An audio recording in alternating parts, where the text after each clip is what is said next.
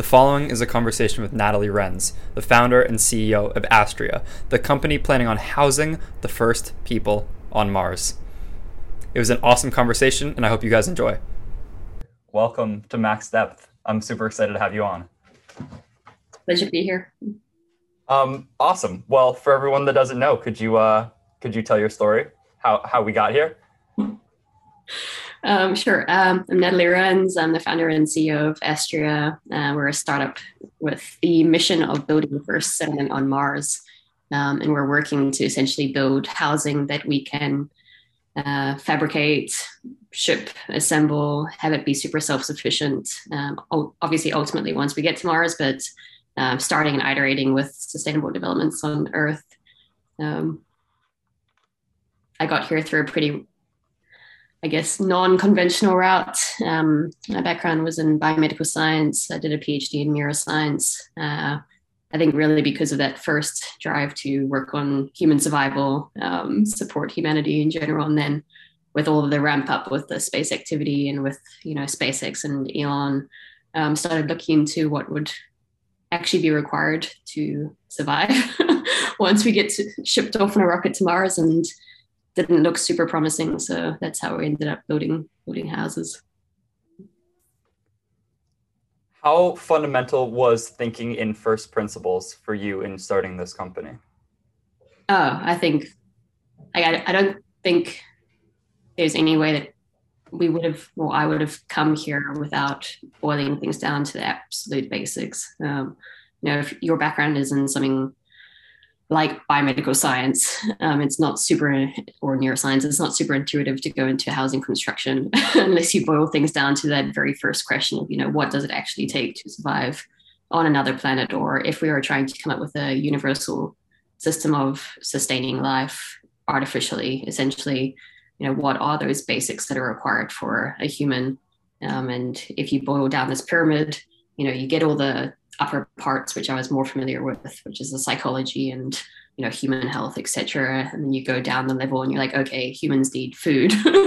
And then you keep going down to the most bottom layer of that pyramid. It's like, okay, but if you don't even have shelter around you, especially on Mars, but also increasingly on Earth, then you also don't survive. So I think coming down to that very basic level of the problem was super important. And then obviously, we're coming into an industry where construction hasn't progressed for about 50 years in terms of its production output. We have not only a sustainability crisis with housing, but also just a global affordability and supply crisis with it. So I think it's similar. It's like if we come in and we try to solve the problem the same way as everyone else has been trying to solve it for decades, there's no way we'll win. So you have to bake it down to, instead of what is a house, what is it that actually makes up a house? What do you actually need from it? You need protection from the exterior, you need heat, you need comfort. And so I think the more you bake things down to the most fundamental level, the more likely you are to find different solutions to it.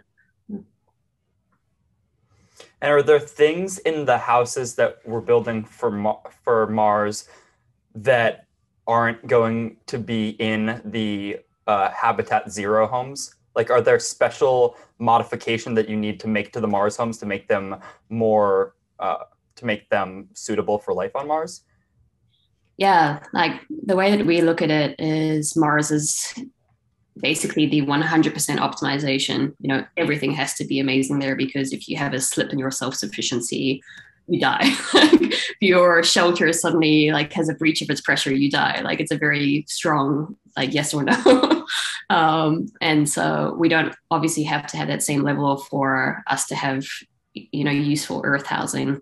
So that is the level that we're trying to get to. And then instead of saying from day one, hey, we have to build these ridiculously hardcore houses, we're it's probably going to take us, let's say whatever ballpark, 100 iterations, major iterations of housing to get to that point, to get more and more efficient, to get our costing down with higher production, et cetera, to integrate more features. We're starting first house development. We're let's tackle energy. We've got to net zero. It's next one's let's tackle water. Let's tackle the home, air purity, et cetera, and just keep getting more and more advanced with every single iteration until we get to the point that we are near, I think, Mars for what we build on Earth. And then I think we still have bit more to go in terms of like, hey, radiation, things like that, which are a little bit more unique to Mars. So. And have you thought through those problems seriously? For Mars, like honestly, like we keep it in mind all the time because we try to constrain our designs always to what are we actually going to need to get this to Mars. So we don't build with wood because we're like, there's no point. Like we're not going to grow trees on Mars. Like we think about our packing structure very heavily because we have actually a thesis student working on like rapidly deployable structures for Mars and figure out how do we get this into the Starship. So like we think about those things even when we do our Earth designs, but if anybody's like, hey, like, why aren't you thinking about like whatever food supply systems from Mars? I'm like, we're trying to survive as like a very, very aggressive like Earth company right now in this moment in time. So like we know like I would say like 99% of our focus is on like, let's just smash this first build, get to the next one. Like, yeah, rather than kind of being like, hey, here's these really cool science thing like projects. So yeah. Yeah, that's a reasonable approach to take. So I have two questions based on that. One is about funding, and because I looked on Crunchbase and it wasn't like public, so I was wondering about how you went about funding, because like obviously, and also like your kind of, I guess, timeline of thinking like about. I mean, right now we're obviously focused in the moment, like you have to take things day by day, but I don't know if you have a timeline like mapped out in your head, and obviously timelines change. Timeline for getting to Mars. On funding, like we've raised our pre-seed with the angel like private investment. I'm honestly pretty outside of the startup scene in general. I think there's a lot of startup theater. I think there's a lot of ego in that scene. I think venture capital is not the only way to fund a company, especially when it has such a long-term goal for it. You know, like we're not like a quick like make an app and make billions and like exit the company kind of like scenario. We're very like I want this to still be my company in 50 years if I'm still a good CEO, you know. Maybe 50, that's maybe pushing it, let's say 30. So I think, yeah, one, I have not been super in that scene. Like we've gone for different routes of investment, and I don't feel like my investment rounds and my valuation is what's important about us. So I don't see that need to kind of be like, hey, we just raised this amazing round. I'm like, have we actually built something that helped someone? Yeah, like here's our development. So I think that's part of the approach that we take. And then on timeline, it's like, wait, sorry to interrupt. What are the alternative sources of funding that you're talking about? You can find like family offices, high net worth individuals, private equity, corporate financing, like people that tend to, especially private equity, a lot of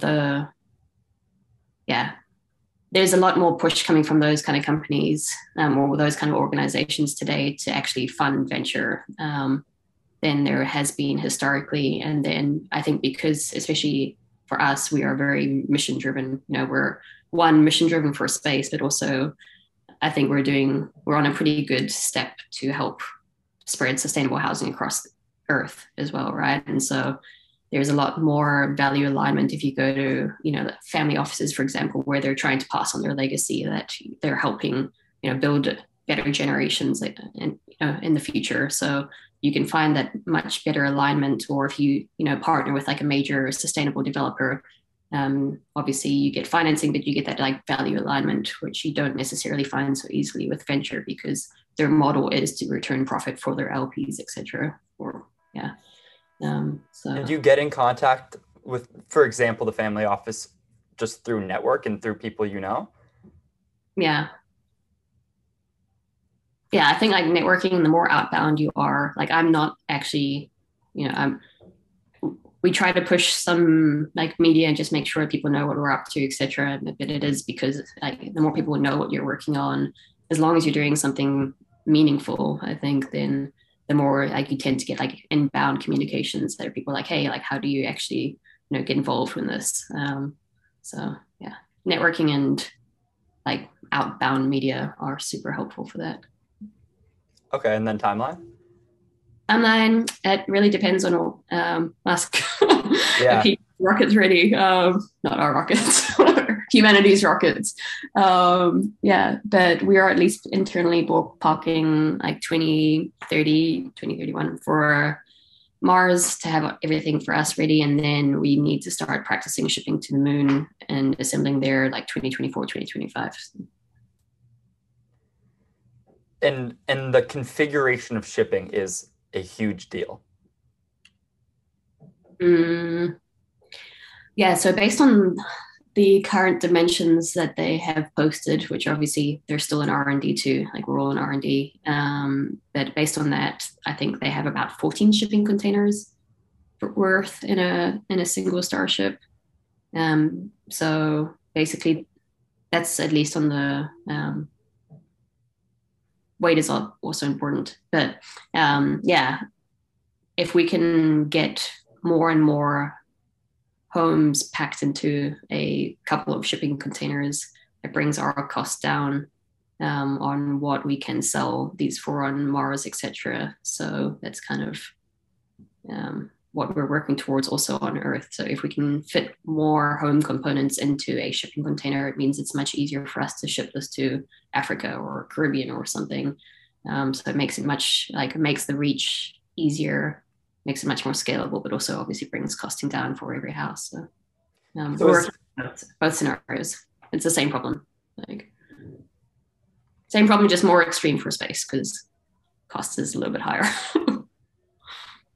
Yeah, so are you thinking about those at the same time, or does Earth shipping come first? Like, it seems like there's kind of two problems that you're solving. Like the Mars one almost comes later, and as a result of like more sustainable housing on Earth. Like, are there any like, I don't know how to formulate this question, but like sustainable housing on Earth is obviously like a major drive.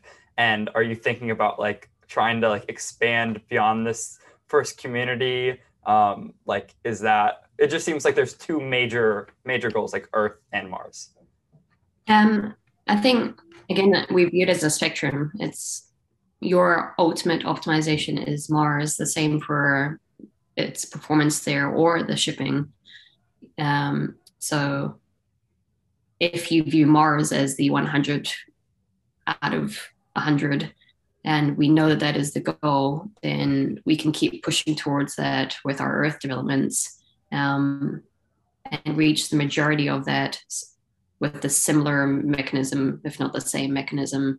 You know, the way on a physics level, the way that you pack a house is going to be, you know, similarly optimized, whether it is on Earth or going to space, right? It's just that your costing and your like limits on weight, etc., and obviously tolerance to some degree on the material, like changes at a more extreme level. But the fundamentals of how do you pack a efficient shape do not change depending on which planet you're building for.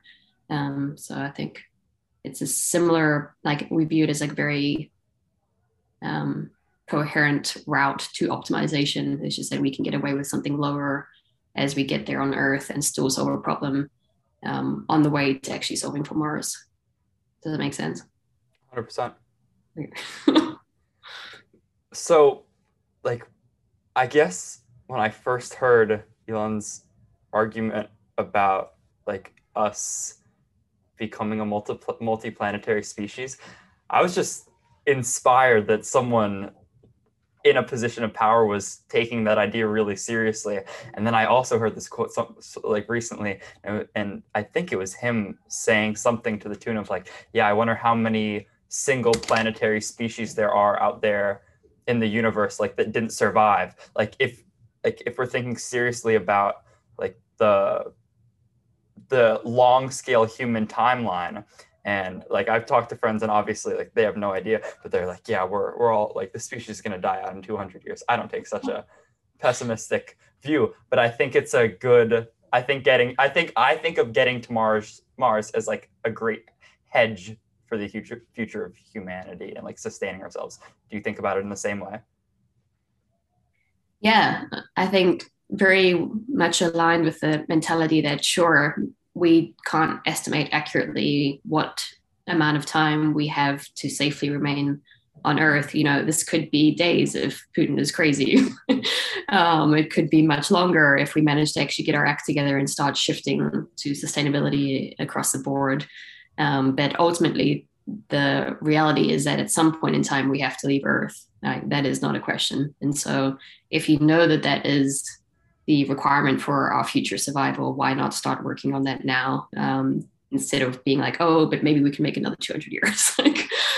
We have the capacity, we have the technology to do it now. So we should probably just get started on solving that. And I think as we start to solve those problems, then we end up actually helping Earth anyway. So we probably secure a better future for not only our multiplanetary future, but also for just preserving Earth before we've completely shredded it of all of its resources. So. I have this idea. I know you were talking about like the when Musk launched the spaceman into orbit. That was like a kind of like a pivotal moment in the creation of this company. So did this idea kind of just like come to you? Had you been thinking for a while about it before? Like, were you always interested in like this idea of Mars, or was it like a 0 to 1 switch to get you interested into space? And I've always been focused on the human survival element. Like, I'm more driven to help that in cases where if you do not do anything, then you know that those people won't survive. So, like, I was super interested in obviously like creating medicinal cures, Alzheimer's, because there's are like horrific diseases where you simply, if you can make a solution for it, then you literally save life. And I think in a similar way, like disaster response, things like this are always like refugee response have always been like areas that I would like to solve. And so space had less been on my radar because up until, a decade ago, there was literally no space program really doing anything, pushing the bounds of human exploration, pushing the bounds of human survival. And it was only when SpaceX ramped up and when that Starman launch happened and you saw this humanoid figure heading off to space to Mars that it suddenly started to click into place. I was like, oh my gosh, like this is actually opening the door for possibility that we head off into space. And out of all of the thousands of years that humanity has existed, this is the like single blip in time that you have the possibility to work on this challenge and to help make sure that that's a successful first step for us in history. And so it was after that launch that I started looking to survival in space, the very first time that I dived into that problem, and it was just super severe. It was like there's like so few people working on solving it. There are so many things to solve. The timelines are insane. If we actually have Starship heading to Mars and successfully landing in a decade, like there is nothing currently ready to actually make sure that we survive once we get there. And so that was really the drive to found Astria. It's just that it's a massive problem which we are just fully not ready for. But I think that it is the most amazing challenge we could possibly solve in our lifetime. And then I started having these kind of like crazy recurring dreams about like the kind of control systems in these habitats. And I started trying to tackle those systems first. And I think it kind of goes back to the starting conversation about the pyramid. I came to a moment in time where I realized that it doesn't even matter if we solve those like upper levels of human survival if there's actually no shelter ready in the first place. And there are, to me, currently no other companies that are ready to solve that, and that would make it okay for us to just focus on the fun AI systems or something like this. And so that's why eventually it came down to this point of like, we just have to start building the actual habitation, step one. So. In those dreams, when you were saying the control center, is that like, are those the things that are necessary on Mars that aren't necessary on Earth? I think there's a lot of similarities. Like we have a control system in our first builds as well. So we monitor all of the energy usage. We monitor all of the water usage. We've got environmental condition monitors that are tracking temperature, humidity, pressure, air quality, light. And then we're starting to bake in the first controls into that system as well. And so yeah, we're again trying to get further and further and further with every single step that we build on Earth. And then once you get to Mars, obviously you have to have a system which can track all those parameters in real time and knows instantly that there is a unexpected behavior in your temperature. Because if your prediction for what the temperature should be does not match what it is, then that probably means that there is a breach somewhere or something is not performing, and there's a fire. And the more seconds that you have to address those problems or even automatically respond to them, the more likely you are to survive. And then there are too many parameters in maintaining a complete artificial environment with no backup support to have that dependent on manual human control for it. So I think we have to work towards an autonomous system that can maintain the environment. And that would be through sensors and some type of built-in like self-regulating, self-maintenance system. Yeah. So we have sensors throughout all of our homes here, and then kind of just like this node-based distributed brain. So yeah, similar system, obviously, that we're working towards for Mars. Ton of sensors, ton of real-time prediction of what the environment should be doing and what it is doing, and then like super rapid anomaly detection. Yeah. Anomaly detection. And what was the phrase you said? Node-based interconnected brain, something like that. These like little baby brains that like sit in all of our walls and like just take the information, process it down, send it to the brain. Yeah. That's pretty cool. Is privacy a concern? Like I know, well, there's two sides you could tackle this from, like from the investor side. First of all, before I say that, I just want to say how awesome it is that I think you're thinking really hard about like long-term, like 30 years from now, and like value alignment. Like I think you're totally doing the right thing. And so props for that. But this idea of like, because in venture funding or in funding in general, like a big part of it is like if this company can collect data, because data is like, it's this commodity in itself. So I wonder if that's something you think about, like the privacy / data collection concerns / potential like benefits of that, or like if I guess that's why the value alignment is so important, because if you were working with a VC that was only profit driven, then they would basically see, oh, they got sensors in the home, great, more data for us. But versus like with a family office or someone more long term, they would interpret it as, oh, this is a necessary component of a self-sustaining, self-regulating house that is really like going to be useful. I was wondering if you look at it in both those like if you thought about it in both those ways before. Yeah, I should just clarify, there are some good VCs out there who do think long term. It's funny because I want to do venture capital. Which is, so I don't mean to talk shit about the whole industry that I actually want to go into. Yeah. I just think that you have to be a lot more careful that you have those values, or you have to always be careful that you have those values aligned. And I think it is more straightforward sometimes where there is a very obvious gain for those values to be aligned. We think about privacy a lot. We think about privacy, like cybersecurity is massively important to me. Like, next level important. It's constant balance is like you want to be able to create a better system for everyone. To create that better system, you have to have the data, but at the same time, when you're collecting that data, you have to do everything you possibly can to make sure you're not collecting information you do not need, that any information that is coming, you're anonymizing it, etc., that there is no possible way that any single, malicious agent could get that data and figure out who that person is, etc., or figure out that person's like patterns of home activity. So I think we walk a very fine balance. We always ask, like, do we need this data in the first place? If you don't need the data, if you can think of no possible reason why that would be useful, don't collect it. It's just the easiest way to secure things and to protect people. And it's like ultimately it's a line you can't win both sides. You have to have data to create better housing, right?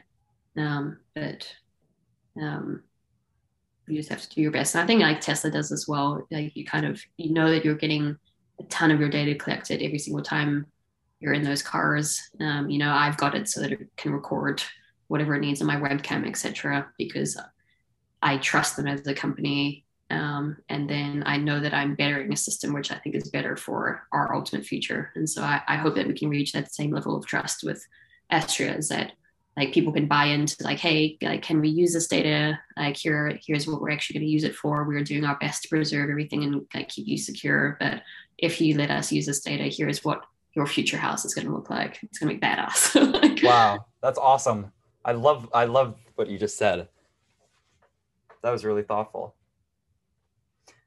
I instantly thought of when like taking that idea versus when thinking about like just Facebook, because it's such an easy example. Everyone always uses it as an example, but like because it's a great example. Like when we're interacting with the system and giving it information, like now that we know that that's what we're doing, is that pushing us towards a better future? Is that helping to construct a system that is going to potentially benefit all of us?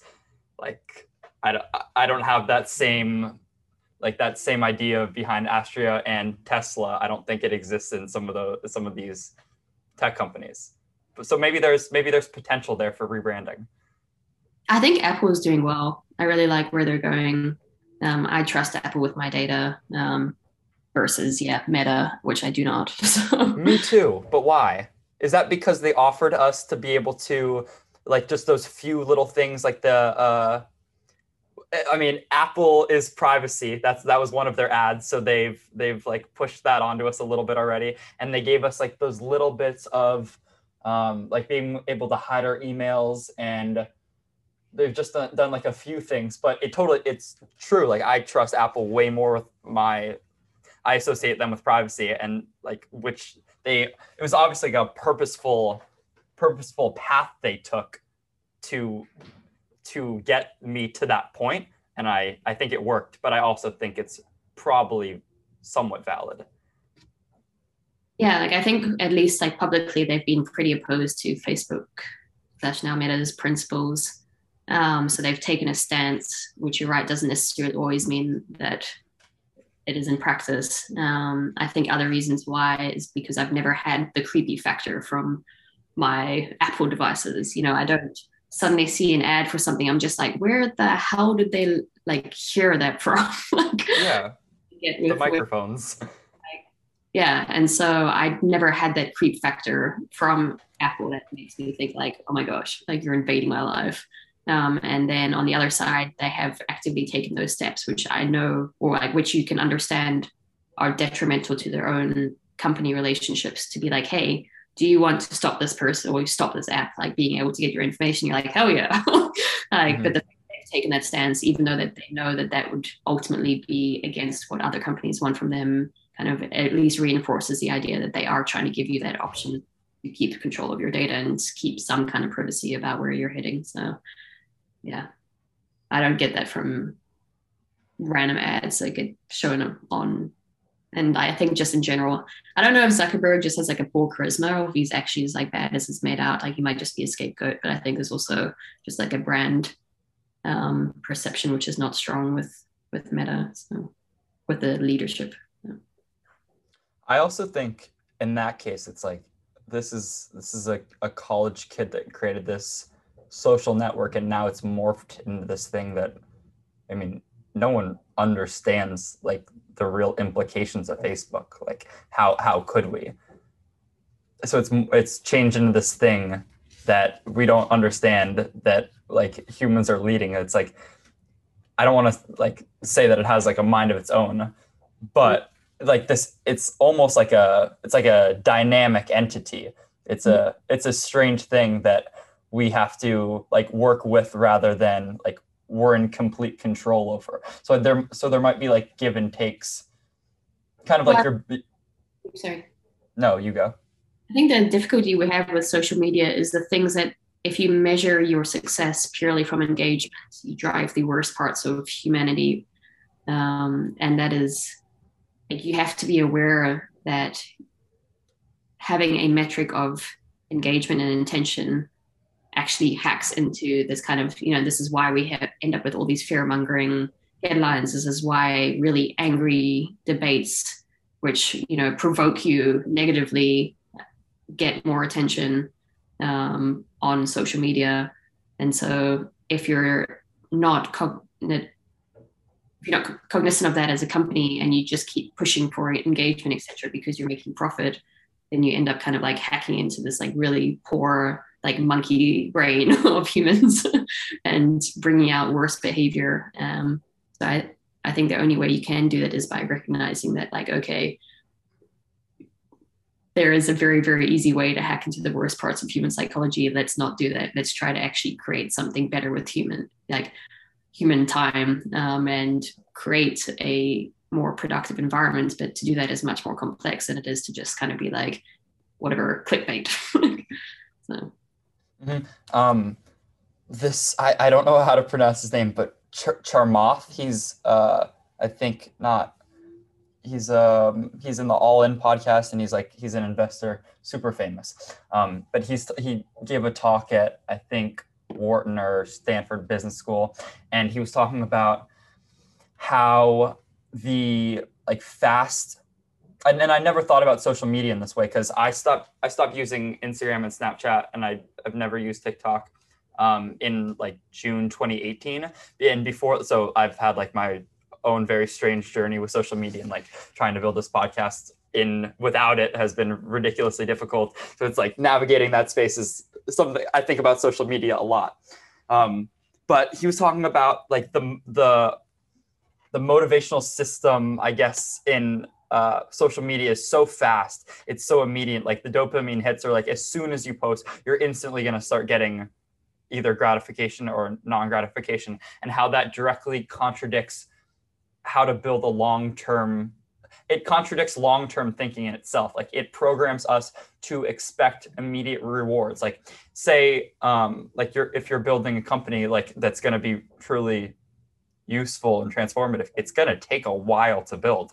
And it's going to be a really difficult path. It's like you have to have that like really disciplined long-term thinking. And I think the point he was making was that social media is kind of priming us to think less long-term, or to at least favor short-term gratification. And I've never seen that in such like a harmful light, because you hear about like short attention spans and all these things. Like obviously we're so addicted to our phones, but like what other consequences does that have? And it might actually be rewiring how we expect success to come earlier now. And I think I see that in myself, which I have to worry about, like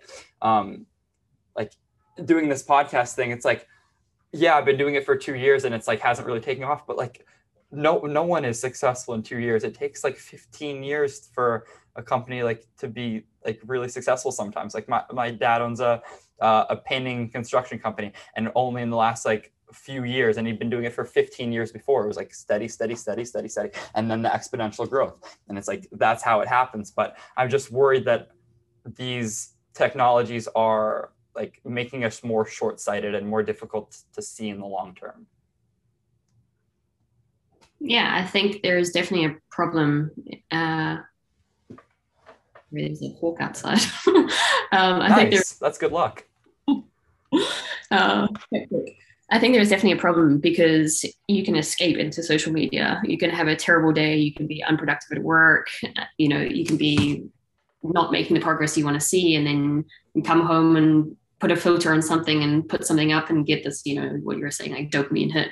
And you're like, oh, cool. Like, I do have some kind of like validation in the world, but it's not really tangible validation. It doesn't translate to any future like betterment. I think you get the extreme case. It's like Japan or Korea, where you get you've gotten those like cases where like the couple's actual children died because they're so busy taking care of a virtual child, Oh, wow. I haven't heard that.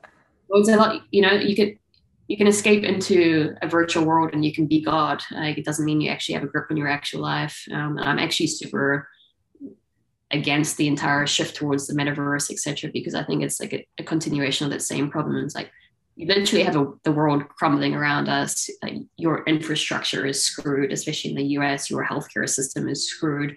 We have a pending World War III. There are so many things to solve about actual physical reality.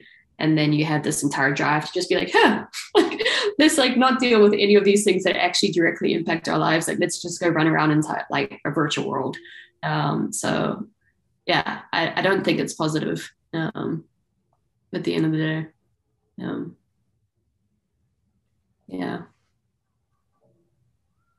But I think you also have to know how to use it when like, social media again is a tool. And if you're not careful, of course, this can lead to non beneficial outcomes. But like I'm on Instagram, etc., because I'm aware that we're building a company, etc. I'm aware that getting people to come along with a journey and like engaging, like letting people know what it's like to be a founder is beneficial to people. I hope it's beneficial to people, even if like I don't love going on, like I sometimes I say to myself, I was like, you have to put like one tweet up a day, and I just set myself a goal. I was like, tweet, like just because I understand that this is a tool that can be used to augment hopefully what is a beneficial cause for people. So I think you also have to just understand when social media can be used productively. If you're building a podcast, for example. It's difficult though, because it's not like a hammer that when you put the hammer down, it's out of your mind. Like there's something like so deeply interactive with these things that makes it, for me at least, like extremely difficult to just use as a tool. Like if I'm trying to use TikTok like as a method of promotion and branding and distribution, like it's so difficult not to get, even with like really serious like conscious effort, not to like get sucked in. It's so hard not to, it's very difficult to use it purely as a tool, and which is what I try to do. I just want to say that it's really difficult, or it has been difficult for me at least. Mm-hmm. And one thing you were talking about, like when we're talking about like longer timeline of metaverse, see, I see it as somewhat inevitable. Okay, great. Oh, great. Jesus, we get lost in conversation. Right now. Soon. Great. Yeah. Okay, great. Well, thank you so much. Thank you. I've really appreciated talking to you. I had a great time. Likewise. Awesome. Well, I'm going to probably post sometime like Thursday next week, like 6-ish days, and I'll post like a little thing on LinkedIn. So I was wondering if there's any way you could maybe repost to your network or share. And I'm gonna cut this up because there's been moments in here where I've just been rambling, which I think is necessary sometimes because sometimes difficult ideas need to be garbaged. You need to take a strange long path to get to a meaningful idea. So thank you for bearing with me while I'm deep in my own head making no sense. I appreciate that. No, like I think, yeah, if you can just, I guess we're still, yeah, if you can just send a version before you go out as well, check over, that'd be good. And yeah, 100%. Happy to share. Absolutely. Thank you. I really appreciate it. Have a good one. Good luck. I really love what you're doing, and I think you're doing it really well. Thank you. Thank you. Have a good one.